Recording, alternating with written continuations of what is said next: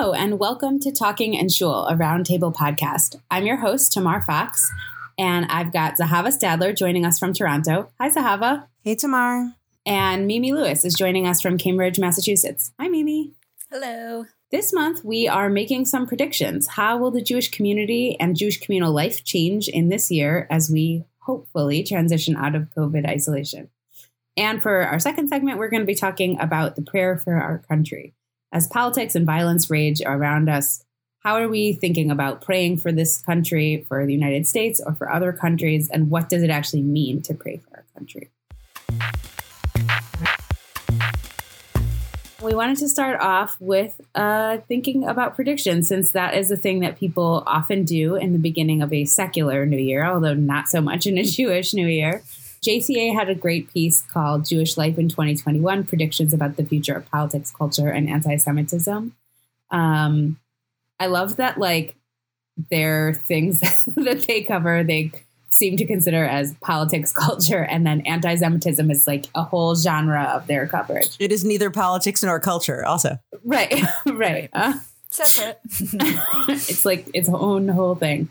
There's a lot to unpack there. But I was really interested in what their reporters were thinking about in this piece, and what all of you are thinking about as you're thinking about how Jewish life might look different in the short or long term. There was one piece in the JTA article that I just really wanted to underscore that I will be interested to see in 2021, which is basically whether we experience a wave of synagogue closures or Jewish cultural institutions closing just in the fallout of the economic crisis brought on by the pandemic. And I think one interesting thing for me that I'll be looking for is whether closures are coupled with any interesting mergers or new partnerships. I mean, I think that's something that we've seen throughout history as synagogues have closed. Often you get some of these really long named synagogues are usually the product of some sort of merger. I'll be looking to see where new partnerships emerge. And I think another area of closures that I'm really concerned about, but hopeful that we won't see, I worry that if Jewish summer camps can't reopen this summer, that we're going to see a lot of camps closing. It seems like the data suggest that it's safe to have summer camps. And obviously, if there's widespread vaccination, then that should be a thing that we can go ahead and do. But as a veteran camper and somebody who really believes in that, in the role of Jewish camps in our American Jewish culture, I worry about camps surviving. So those are just two pieces that I wanted to start with. I had not thought that much about either of those. Those are both great. Zahava, what about you? I have a couple of predictions or things I have my eye on, but there was something mentioned in the JTA article that I wanted to maybe ask you guys, and particularly Mimi, given your work with older adults, but both of you about, which is there was a quick mention in the article about the acceleration in our loss of Holocaust survivors. And I know that this is something that people who work in Holocaust education and Holocaust remembrance have been keeping their eye on for a long time, obviously, that as survivors pass away, that we'll lose our ability to hear firsthand testimony, and we'll have to sort of rethink what our remembrance looks like and consists of. But I don't have a vision of that, but it does make sense to me that that rate of loss probably accelerated a lot this year, both as a direct consequence of COVID and as sort of an indirect consequence as isolation and lack of sort of regular medical checkups and things like that might be affecting people's well-being. Have you guys seen any first stages or early versions of more innovative or more post-live testimony versions of Holocaust remembrance that you think we might see people building on coming up? That's an interesting question. As you were talking, I was wondering pretty much along the same lines whether we're going to see more people using. I know Steven Spielberg invested a lot of time and money into an archive of people's experiences, and I'm wondering whether we're going to see those utilized more, those recordings utilized more in Holocaust education. I don't know if I've seen anything great out there, though. Yeah, I haven't seen anything, and it is interesting, particularly because we're having this so much concern about anti-Semitism, and I think in some ways quite warranted. And just like thinking about, for our second segment, the attack on the Capitol and kind of like a lot of the very blatant anti-Semitic things that were on display as part of that, it seems like a kind of natural fit for some useful Holocaust education. Well, I guess what I have seen is actually a lot of interesting things on social media that are not really related to survivor testimony. So like, I follow the Auschwitz Memorial on Twitter, and they tweet out photos of people who died at Auschwitz every day, and like a little information about where they were born and when they came to Auschwitz and when they died. And it is very powerful, and it does seem to be reaching a different population than some of the kind of like traditional Holocaust education that I was a part of as a child. So I feel like there's different kind of channels and venues for these things. And I mean, part of me does wonder if the survivor testimony, I think it's very important, but I also think that like, at least in my experience, it was sometimes used relatively poorly. And so I do think that now there are fewer survivors, but the stories are, I think, relatively well documented. And there are people thinking in different ways about how we tell the stories and how we make the stories relevant to people. And I am seeing some cool things around that, and some things that I think are really interesting and feel fresh. So Hava, I wonder if I might piggyback on that note around the loss, the accelerating loss of Holocaust survivors, which is, I think it'll be interesting in the Jewish social services sector to see how that loss impacts certain institutions. Mm-hmm. I mean, basically Jewish family and children's services across the country, and I know many institutions in Israel similarly are responsible for handing out money from the German government through the Claims Conference. And yeah, it'll be interesting to see how organizations might pivot or go under with dwindling numbers of survivors. Yeah. Well, to take things in a very different direction, I mean, I think that the main way in which I've been thinking about, changing Jewish life post-COVID or in the waning months, one hopes, of COVID, just because I'm on my shul board and we're having a lot of conversations about sort of the role the shul plays, the direction of who serves whom in what way sort of shifts, so that all of a sudden, one of the big value adds that shuls have is their access to their community rather than the other way around, that the shul as hub for people, as connector for people, even in the absence of people actually physically coming. But the fact that the shul has these connections to all these different people and all of these different groups, that is something that shuls can leverage as a hub. So shul as clearinghouse of sort of chesed and community service needs for different people who are offering and receiving. Shuls as sort of connectors to families with similar concerns or similar age children who might not be running into each other in an organic way right now, but the shul has relationships with people. Shuls as facilitators of, things that are separate from the life of the shul itself, but simply by virtue of existing as a membership organization with close relationships with multi-generational and in some cases sort of diverse in different ways, groups of people. That shul as hub and connector and sort of networking enterprise for different purposes feels to me like a real next generation direction that shuls may take, as they, both because they've had the experience of trying to pivot and remain relevant in people's lives now, but also because people have seen what their lives are like when they don't come to shul physically and think of shul in that way in their lives, and that shuls may have to really work to stay relevant now that people have experienced an alternative mode of relating to their shul. So that's a quasi prediction, I think. Somewhat related to that, I'm not sure if I would say that this is a full-on prediction, but I think it is likely to happen. Basically, so many shuls have started to have to put so much of their programming online.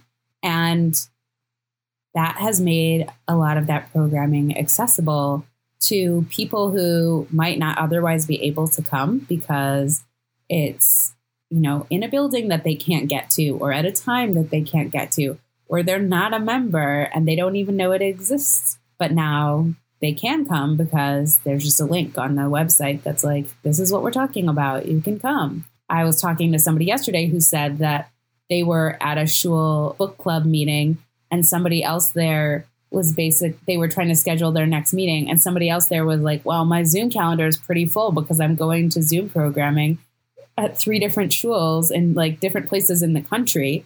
But like she found it and it looks good and she wants to go do it. And she's got time since she's isolating at home as an older person, but she can now access all this kinds of, interesting programming conversations that she otherwise couldn't. And that was just really exciting to hear. A long time ago now, I used to work for myjewishlearning.com.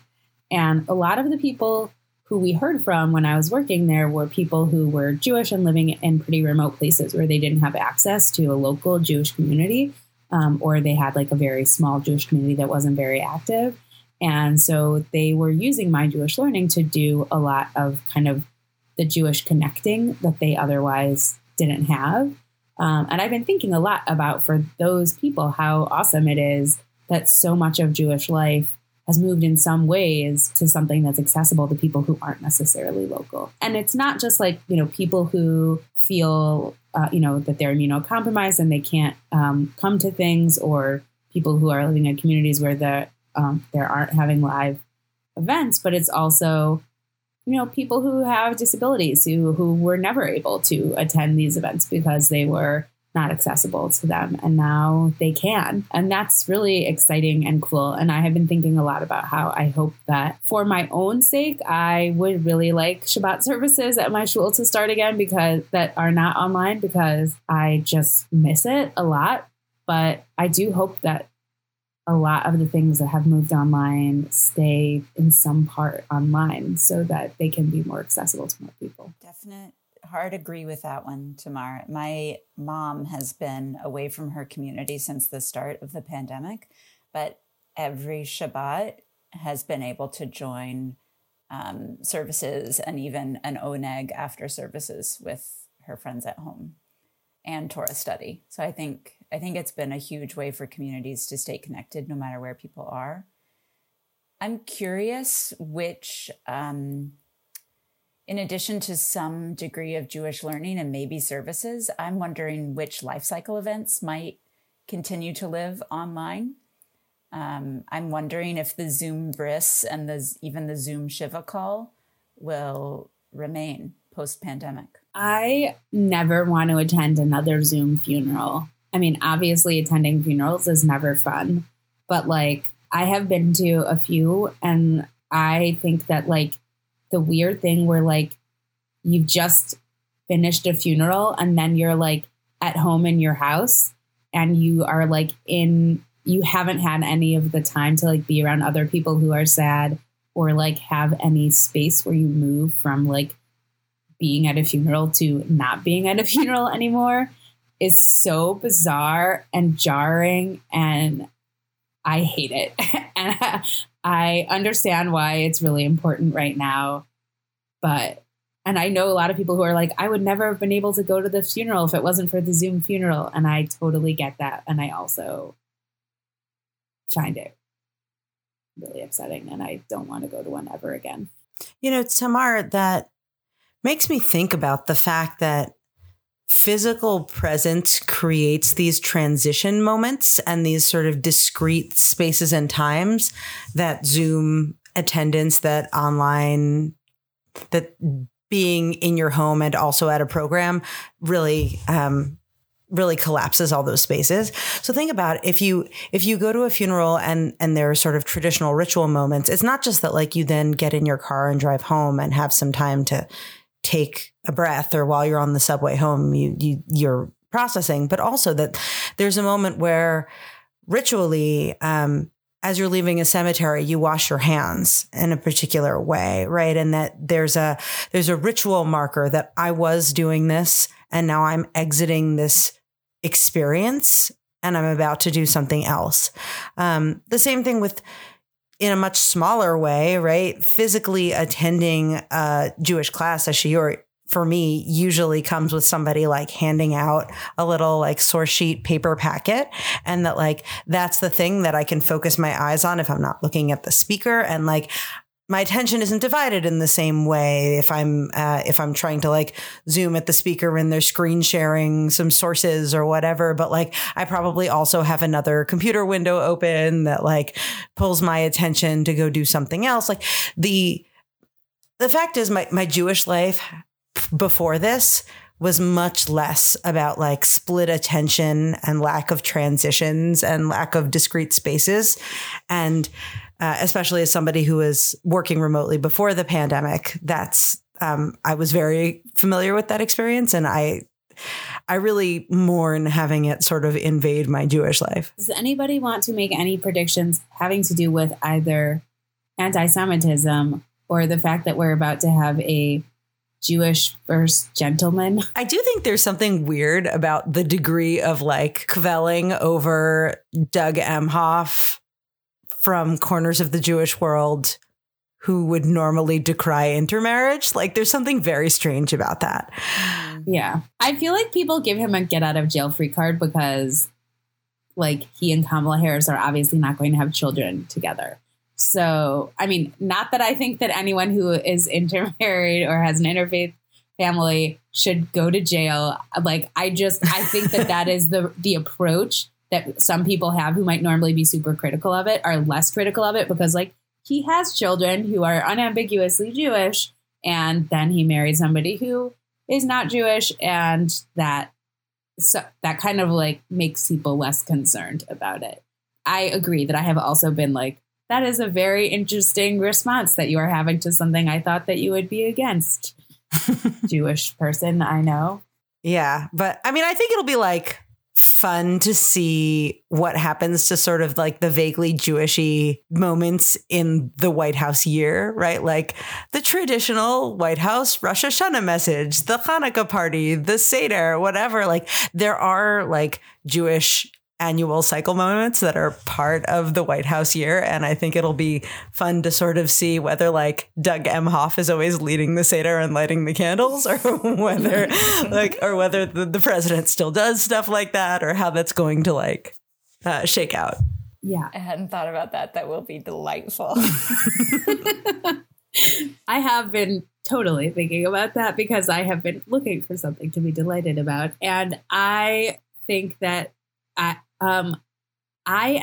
it's interesting because like Ivanka and Jared Trump are Jewish, but there hasn't been a lot of like them being publicly Jewish of the past 4 years. Like they haven't put out like a Hanukkah video the way that Kamala Harris and Doug Emhoff did. And so I am actually like excited for that. And honestly, like I'm excited for like, this is an interfaith family and they like do Jewish things and like, it's cool. You know, they're into it. Like, I appreciate that kind of thing. And it's usually, I mean, to the extent that I've seen them do it thus far, it's been done in a way that I appreciate. And so I'm excited about that. And I think just from the little bit that they have already done, I suspect there will be quite a bit of it, which I actually think is great. And I actually do think connects actually to anti-Semitism. Like I think the Biden administration is going to be looking for a lot of ways to be as like, hey, look, we are not anti-Semitic as possible. And I'm super curious as to what that will look like. But I do predict that there's going to be some very like clear posturing of like, we love the Jews. And I think that's going to be really strange and interesting. Well, it's actually a very Jewish cabinet on the scale of things. There are like a lot of Jews, at least, well, pending confirmations. There are many Jews who are the designees for different cabinet secretaries. And on the subject of that, I don't know if this is a prediction or like a wish/request out there, but this could be the year where we all learn something about Latino Jews. Which, like, I know very little about Latino Jews, but the designee for the Department of Homeland Security is Alejandro Mayorkas, who is a Cuban Jew, a Cuban American Jew. And his father's a Sephardic Jew. His mother is like Romanian Cuban, and he represents what, I don't know how common that kind of combined Sephardic, Ashkenazic, Cuban, Jewish heritage is. But I know so little about Latino Jews and how they conceive of themselves as Latino or not. And I think especially this 2020 presidential election revealed some interesting complexities in Latino identity that people in popular reporting were tending to gloss over sometimes. And I would love to see that brought to the Jewish world and have this be an opportunity for us all to learn something. I guess I have like two, these aren't specific, well, one specific prediction when it comes to like the Jewish politics, which is that I think we're going to see the Jewish left and Jewish progressive institutions which have spent a lot of their time and energy focusing on getting Trump out and getting progressive politicians elected and mobilizing their communities. I think we're going to see a lot more climate. I hope we're going to see a lot more climate activism from Jewish organizations. And in particular, I am excited to watch what happens from an organization called Dayenu, a Jewish call to climate action. So I think we're going to see a lot more of that in 2021. And on the right, I am very curious to see what Jewish organizations that have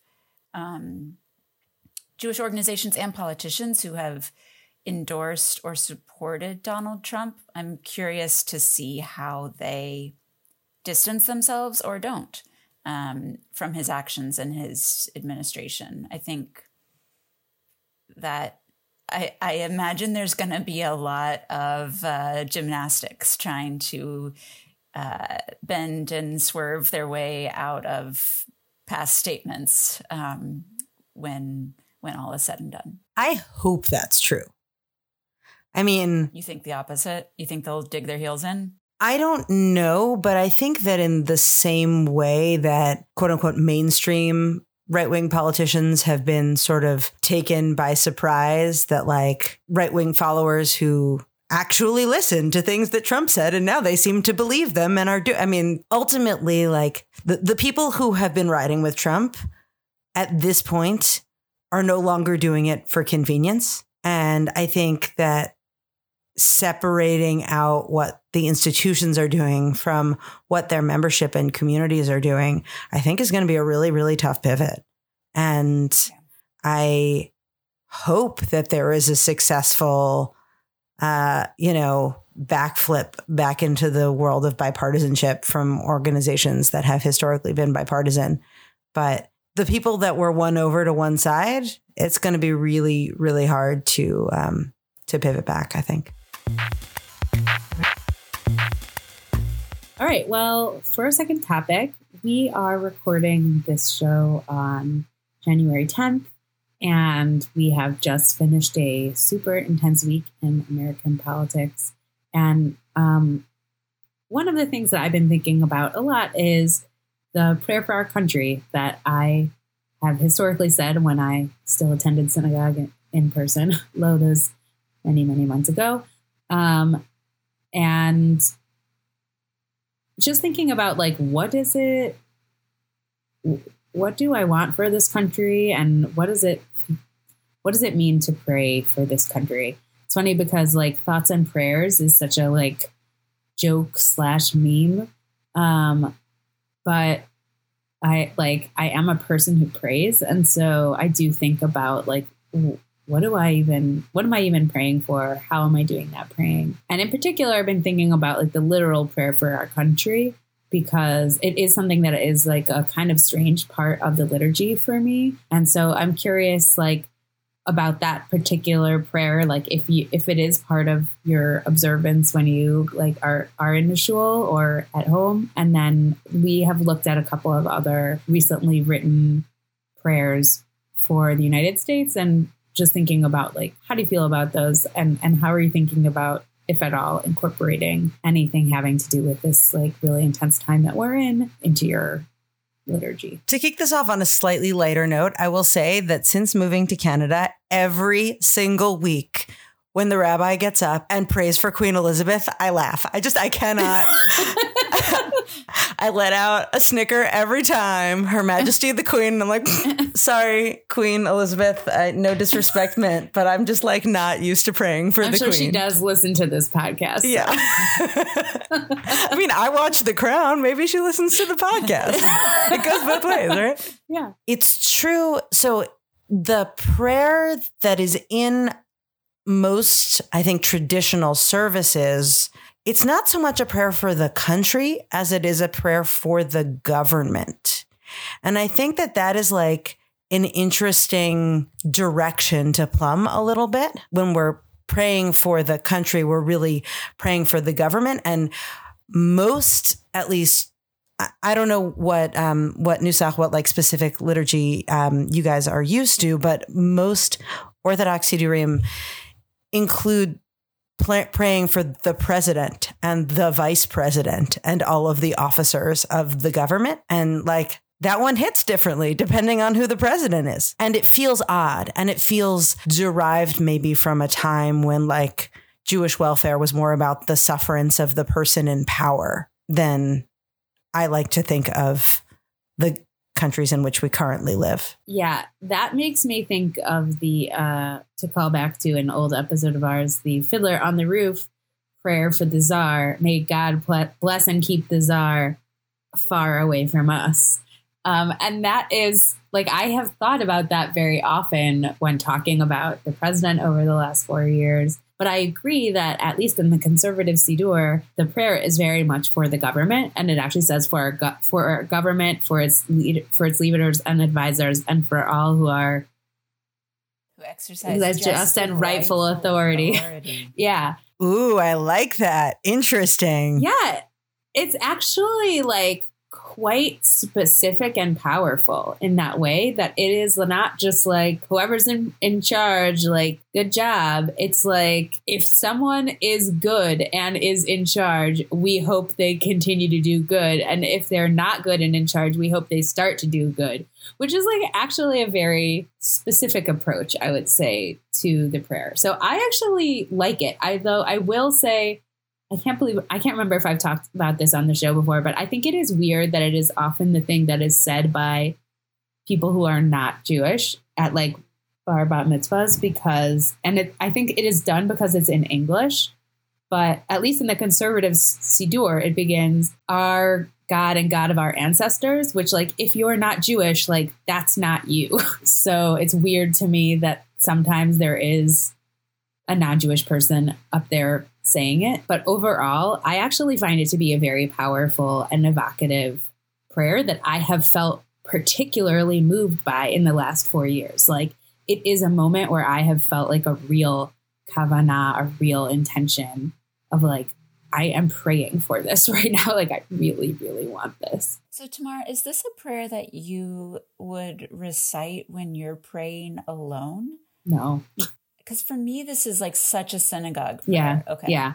No, I like can't imagine this situation. I would say that home. Same for you, Zahava? I agree. And I think because it's funny because most things that are synagogue only are like Dvarim Shebikdusha, like things that must be said in the presence of a minyan. And those things are usually especially sacred and especially old. So to apply that to something that's clearly much more recent and often said in English, I think in many Orthodox shuls it's said in Hebrew anyway, but it feels sort of weird to put it in that category. I think part of it is that it feels like a prayer the community says.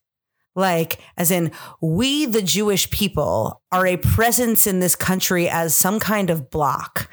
And we are concerned about how the country will treat Jews. Like, they're sort of, I don't know about the version that that's recited in conservative schools because I'm not familiar with it. But I think I've seen in different countries Orthodox Sidurim versions that are along the lines of, and have them deal truly with Israel, or have them deal justly with the Jewish people, or something that feels very, we as a group are concerned about our minority status, frankly, is sort of like the undercurrent of it.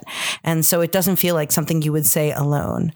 But it also, like I said, it feels very, very much like a throwback to a particular kind of Jewish citizenship. Yeah, it's interesting. The conservative Prayer for Our Country doesn't do that. Like, it doesn't mention us as Jews. It actually says, may citizens of all races and creeds forge common bond in true harmony to banish all hatred and bigotry, and to safeguard the ideals and free institutions which are the pride and glory of this country. I just have to say, I say that, the pride and glory of our country, and I feel like this surge of emotion, and like even tears come up. Like, the ideals and free institutions are the pride and glory of our country. I feel it every time. Yeah, it is beautiful. But the reason I brought that up is because it says, may citizens of all races and creeds.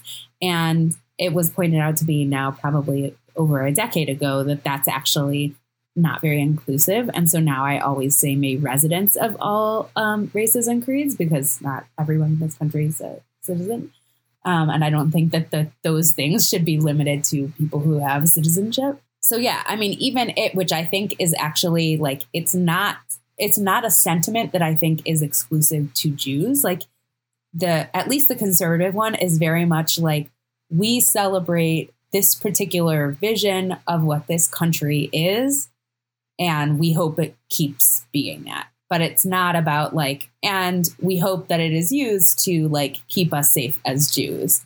But I do think that, like, obviously in the last 4 years, I've had a lot of different feelings about being Jewish in this country. And certainly, like, it almost feels like I want a different prayer that's like the prayer for like when you're feeling fear or grief about your minority status. But that is different than like a prayer where I'm like, okay, country, like, please stay good and don't turn into one of the bad ones, or don't get any worse than you already are. Yeah, that's really interesting. And I looked today at a bunch of the different kind of prayers for our country that have been written by people recently and are published on Ritual Well. And as you might expect, they tend toward the kind of like sadness and grief. And there's like one that was written by some children that's more like what you would, I don't say this in a negative way, but it's very much like what you would expect to see written on the wall in a kindergarten. It's like, we should be kind, and we should treat others with kindness, and we should share things, and like, we should take care of each other, and that kind of thing, which I think is true. But like, also I was like, I don't know why this doesn't feel like a prayer to me. Like, that's actually kind of like an interesting distinction of like, what's the difference between like a wish and a prayer? I did feel like I actually want a prayer for my country to be patriotic. Like, I want it to be like, let's do this. But obviously, like, not when I don't agree, like, only for the parts of the country that I'm proud of, not for the stuff that's bad, which I guess is kind of threading the needle quite finely. It was pointed out to me a while back by Rabbi David Wagenfeld, who's the rabbi of ASBI in Lakeview in Chicago, pre-Trump administration, that the text that Orthodox communities often say is very geared towards the individual in power and doesn't do a lot to recognize that we are a democracy and that we are all individuals in power in a way. And that's not something that's represented. And actually in the later days of the Obama administration, he got his community to just switch to a different text that doesn't call out individual officers, which I'm sure many people in the shul were glad about shortly afterwards.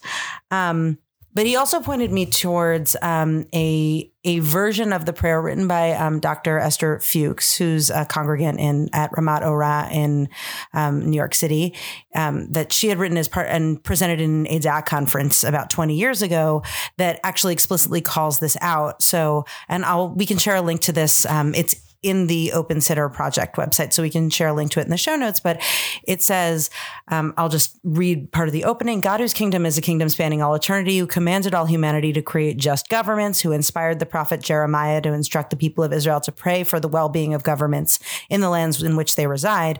May God preserve and protect our democracy. Bless and help the elected and appointed officials of the government of the United States to carry out their duties consistent with the Constitution and Bill of Rights in a manner that sustains and safeguards the freedoms guaranteed thereunder. And it goes on to, may God inspire them with the courage to defend the few from the tyranny of the many, to use the might of the United States for good throughout the world, et cetera, so that it can be said that they heed the admonition, justice you shall pursue. May this be the will of God, and let us say amen. What I like about this is that it's very much in the traditional formulation of this kind of prayer, right? There's a biblical reference, right? It's, we do this because we are advised to by the prophets. We come back around to a verse about the kind of society we want. In the middle, we talk about the modern structure in which we find ourselves and how we want to use it for the best. So it feels both very modern and relevant and specific to the United States, while at the same time being very traditional and honoring that structure. And I thought it was really beautiful. That is beautiful. But also, I have to say that if I was Black and I was like at a shul and they were like, we love the Constitution, I would be like, really? The document that says I'm 3/5 of a person? Like, I don't know. There's something about calling out specific documents, which are obviously problematic, where I'm like, just like I don't want you to call out specific people, I also think you might want to think a little more globally about what does that document actually say? I'm assuming they mean the amendments too, but I know, but still, I mean, not to say that like the Torah doesn't also have some things in it that make me feel uncomfortable, but that is, yeah. No, I mean, I guess I don't know, feels a little weird to me, but I do like that a lot. But we're talking about this as though the only way to pray for our country is in this sort of formalized communal sense. But I'm curious to hear whether in your own personal prayer practices, in a private, spontaneous way, you guys think about praying for the country. Is that something that you think of doing in your personal prayer practice? I have to say something like extremely hokey and also unoriginal, which is that like I said, I would never just like sit at home and say the prayer for our country. I don't like have a liturgy approach to praying for our country, but I do feel like in the thing that I do to serve Judaism in a lot of ways is praying. And the thing that I do to serve my country in a lot of ways is protesting and voting. And I recognize that Abraham Joshua Heschel like said that before I did, but like I do think that like there is something that feels sacred to me about protesting, and particularly this year when like I have spent so little time communally, when I have been at protests, I have found myself really, really moved by them. And it has made me, and it's interesting because like in a lot of ways, it's like you're going to be around a lot of people. Often there's singing or chanting, like you're there because you all believe in something. Like it's very similar to the whole reason I go to shul. It's also social, right? Like I know I'm going to see a lot of people that I agree with, who I'm friends with. Same at shul. Like it's interesting to me how I don't think they could replace each other. Like in some ways they function very differently for me, but in other ways it's quite similar. And so when I don't like do a lot of like praying for our country the same way that I like might say Hallel on Rosh Chodesh, but like I do think that I'm praying for my country when I like go to a protest. I like that answer. I want to adopt that for my own. That's how I pray for my country. I find that my personal prayer practice is much more personal, though obviously when my personal thoughts are sort of consumed by the political or the national, then it comes up in my but not in any liturgy, more in personal moments of reflection or in maybe even the reason that I'm turning to prayer in the first place, because I don't have a daily regular practice, but something more in moments of distress, joy, need, etc. I actually have one song or nigun that I've really turned to, which is Joey Weisenberg's Lincoln's Nigun. It's very American in its melody, and it was inspired by the movie Lincoln. I find that when I am concerned about the country and my thoughts are turning towards prayer, that nigun can really just lift the emotions for me so much. I'm not sure if that answers your question, Zahava, but that's where I put it. That's where I put my prayer. Yeah, absolutely. I mean, I would agree with you or associate myself with the idea that praying for my country mostly comes out in moments of sort of stress or anxiety or worry about the country, and more just because, I have a daily prayer practice. So if I have thoughts that need to go somewhere, in the best case scenario, they can come out through those prayers. I wouldn't claim that I'm the best prayer concentrator these days, but when I have stresses or anxieties or hopes that need to come out through something, I do often find that the existing liturgy of Shemona Esrei, the silent prayer that includes these requests and blessings about specific different parts of life and society, that there's usually a spot for those things to go. So I often find myself in, there's a paragraph about bring back good judges and good advisors. And I find sometimes that my fears about governance go there, or in requests for peace, that my thoughts sometimes go in there. And over the last while, I think, complicated my notion of what it means to ask for peace, that I've always thought of it as an external enemies kind of thing. But I've come to think of it also as a prayer about internal divisions in my community, my society, my Jewish nation, my national, my secular country, nation. Even though I don't have sort of a liturgical representation of a prayer for the country in my personal practice, I do feel like the liturgy gives me little valves for particular thoughts, hopes, fears about the country. This was such a nice discussion about something that I feel like is kind of rare for Jews to talk about, which is what is the personal valence that you put on a particular prayer, or how do you think about a specific thing with a Jewish lens?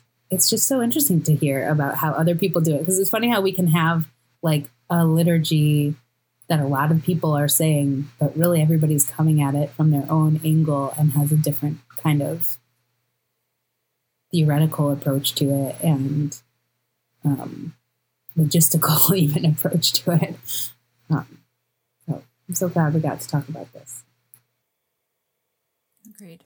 I also do want to shout out Ritual Well, which has so many great prayers that people have written for our country. And I also want to shout out the Prayer for the Queen, which I always laughed at when I was in England and heard it. And so I'm glad to hear that it's still making people giggle. But I did a little research about it today, and there were versions that were a lot more monarchist and more crush her enemies and may her step always be the exalted. Very different than the way I think it comes now. And so it's interesting to see it. But the version that's on Open Siddur of the Prayer for the Queen is the version for Queen Victoria. So it's kind of interesting to read that. And also to think about the fact that the Prayer for the Queen will probably become the Prayer for the King in our lifetime. And that's going to be a big change at some point. So interesting to think about that. All right. Well, should we move along to our endorsements? Yeah, absolutely. Let's do it. Mimi, what do you have to endorse this month? So I want to endorse two things. One that's related to, well, sort of to the political moment that we're living in and the Jewish experience of the political moment. I thought there was a really great op-ed in the foreword by Hannah Leibovitz and Beth Pikowski. Hannah Leibovitz is an Orthodox Jew. Beth Pikowski is an evangelical Christian. And the op-ed's called, "We're an Orthodox Jew and an evangelical Christian, and we saw the attack on the Capitol coming." And they just really talk about far-right trends in their own communities that they've seen growing and trace it back even to the Bush years, giving some sort of historical context and their own personal experiences. I follow Hannah Leibovitz on Twitter, and I'll share her Twitter handle in our show notes. I think she has been doing a lot of interesting thinking about the role of Donald Trump in her Orthodox circles. So that's one endorsement. And then the second is on a lighter note, I hope, but I'm reading a book called Pleasure Activism by Adrienne Maree Brown. I'm really enjoying it. It's a series of essays, many of them by Adrienne Maree Brown, but some by other people. And it's really all about, for me at least, what I'm bringing in is that it's all about the role of the erotic and how that can be actually politically a type of political activism. So a lot of it is referencing Black feminist thought, and I've been playing around with what's the Jewish feminist thought on the erotic, and where would I look for that, and how politically aware or not would that be? So these are just ideas that are rolling around for me as I read this really great book, which I highly endorse. Cool. That sounds awesome. Zahava, what do you have to endorse? So I am endorsing two articles, one article and one sort of personal essay opinion piece. So there have been a couple of pieces in JTA recently about this thing called the Kranjek test. I may be mispronouncing it, named for Danielle Kranjek, who is the Jewish educator who proposed it. It's that if you are ever putting together a source sheet that includes more than one text, that you must include at least one non-male voice in your presentation of the sources. And so there is a piece from December 30th by Abigail Halpern called "I Resisted the Call to Include Non-Male Voices Every Time I Taught Torah, Then I Tried It." And I really like this because she had a lot of the same sort of practical reservations that I did, which is that it would feel like tokenism, that a lot of areas of learning from which women have historically not been excluded, that you'll sort of struggle to find good quality sort of sources, and the quote unquote women's Torah will wind up looking inferior to the men's Torah on your source sheet, and that it's something that you would struggle to do well, and that it might not advance the cause quite in the same way that it was envisioned. But hearing her experience of trying it and sort of what she discovered about the sources she was able to find, and also the experience of teaching those sources was really interesting to me. So I recommend that piece by Abigail Halpern. And then coincidentally, a couple of days later, on January 2nd, NPR had an article called "Where Are the Women? Uncovering the Lost Works of Female Renaissance Artists," which is about an effort to sort of dig through like the attics and storage spaces of various museums and galleries and private collections to find Renaissance art by female artists. It sort of made me reflect on the question of like, who has the status to be part of the canon? Because any one of these women is sort of inherently going to be thought of as a minor artist because they were not featured and lauded and given the attention of critics and things like that. And therefore they are inherently minor and not that important, quote unquote, in the canon, and bringing that back and thinking about what it would look like in my fear of tokenism and including female voices, because you need a certain stature to be sort of worthy of being part of somebody's learning and Torah teaching. And do the female sources that are being brought in here feel like tokenism because those women don't have the stature? But of course, there's a circular problem there where you'll never afford high quality Torah, the stature that it should have, if you're worried about it already having status in the community of learners. So I just felt like these two pieces were really complementary. So we'll share them in show notes. So Avigail Halpern's piece, I resisted the call to include non-male voices every time I taught Torah, then I tried it, in JTA. And then Where Are the Women? Uncovering the Lost Works of Female Renaissance Artists in NPR. I am going to endorse a piece from Hey Alma called Anti-Semitism Cow is Finally Ready to Talk. A Twitter account set out to moo at anti-Semitism. Alma asked the human behind it whether it succeeded and why it stopped. This was actually not a Twitter account that I was familiar with before this piece, but just like reading about the idea behind it and why it kind of worked and then why it stopped was really interesting to me. And I think that just thinking about how I feel like I grew up in a time where I thought that it was relatively clear to me when I was seeing anti-Semitism, and now it feels way less clear. Like there are obviously still plenty of super clear situations, but there's also a lot of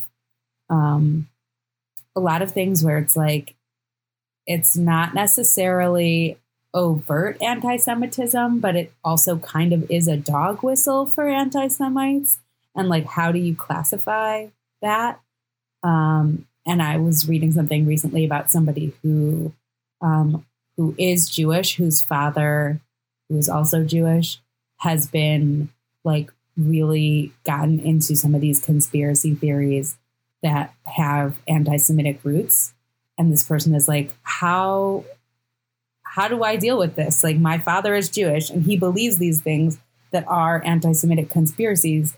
They're just like not overt enough that he isn't so aware of them because they're like about George Soros and whatever. I think it's really interesting. And so having someone who was kind of dedicated to this task of like, I'm going to tell you when it's anti-Semitism, is just like an interesting thing to try, and hearing also about, you know, why they stopped is also super interesting. So, and it just made me think a lot about like what actually is the right thing to do in a situation where you hear someone say or witness somebody say something that is like kind of anti-Semitic or in the direction of anti-Semitism, but you don't think that they are an anti-Semite. They just like kind of have picked up on something, some like, for lack of a better term, trash that somebody else left lying around. And like, how do you deal with that? I think is something that I have been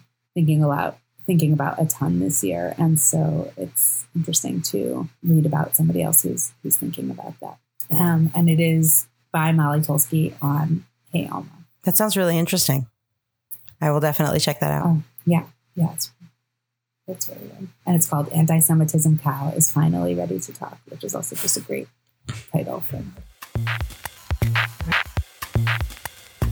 Thank you all so much for listening. If you have a minute, it would be great for you to leave a review for us on Apple Podcasts, or you can let us know what you'd like us to discuss on a future episode. You can leave a comment on a post on our Facebook page, search for Jewish Public Media on our website, jpmedia.co, and then choose Talking in Shul from the list of podcasts.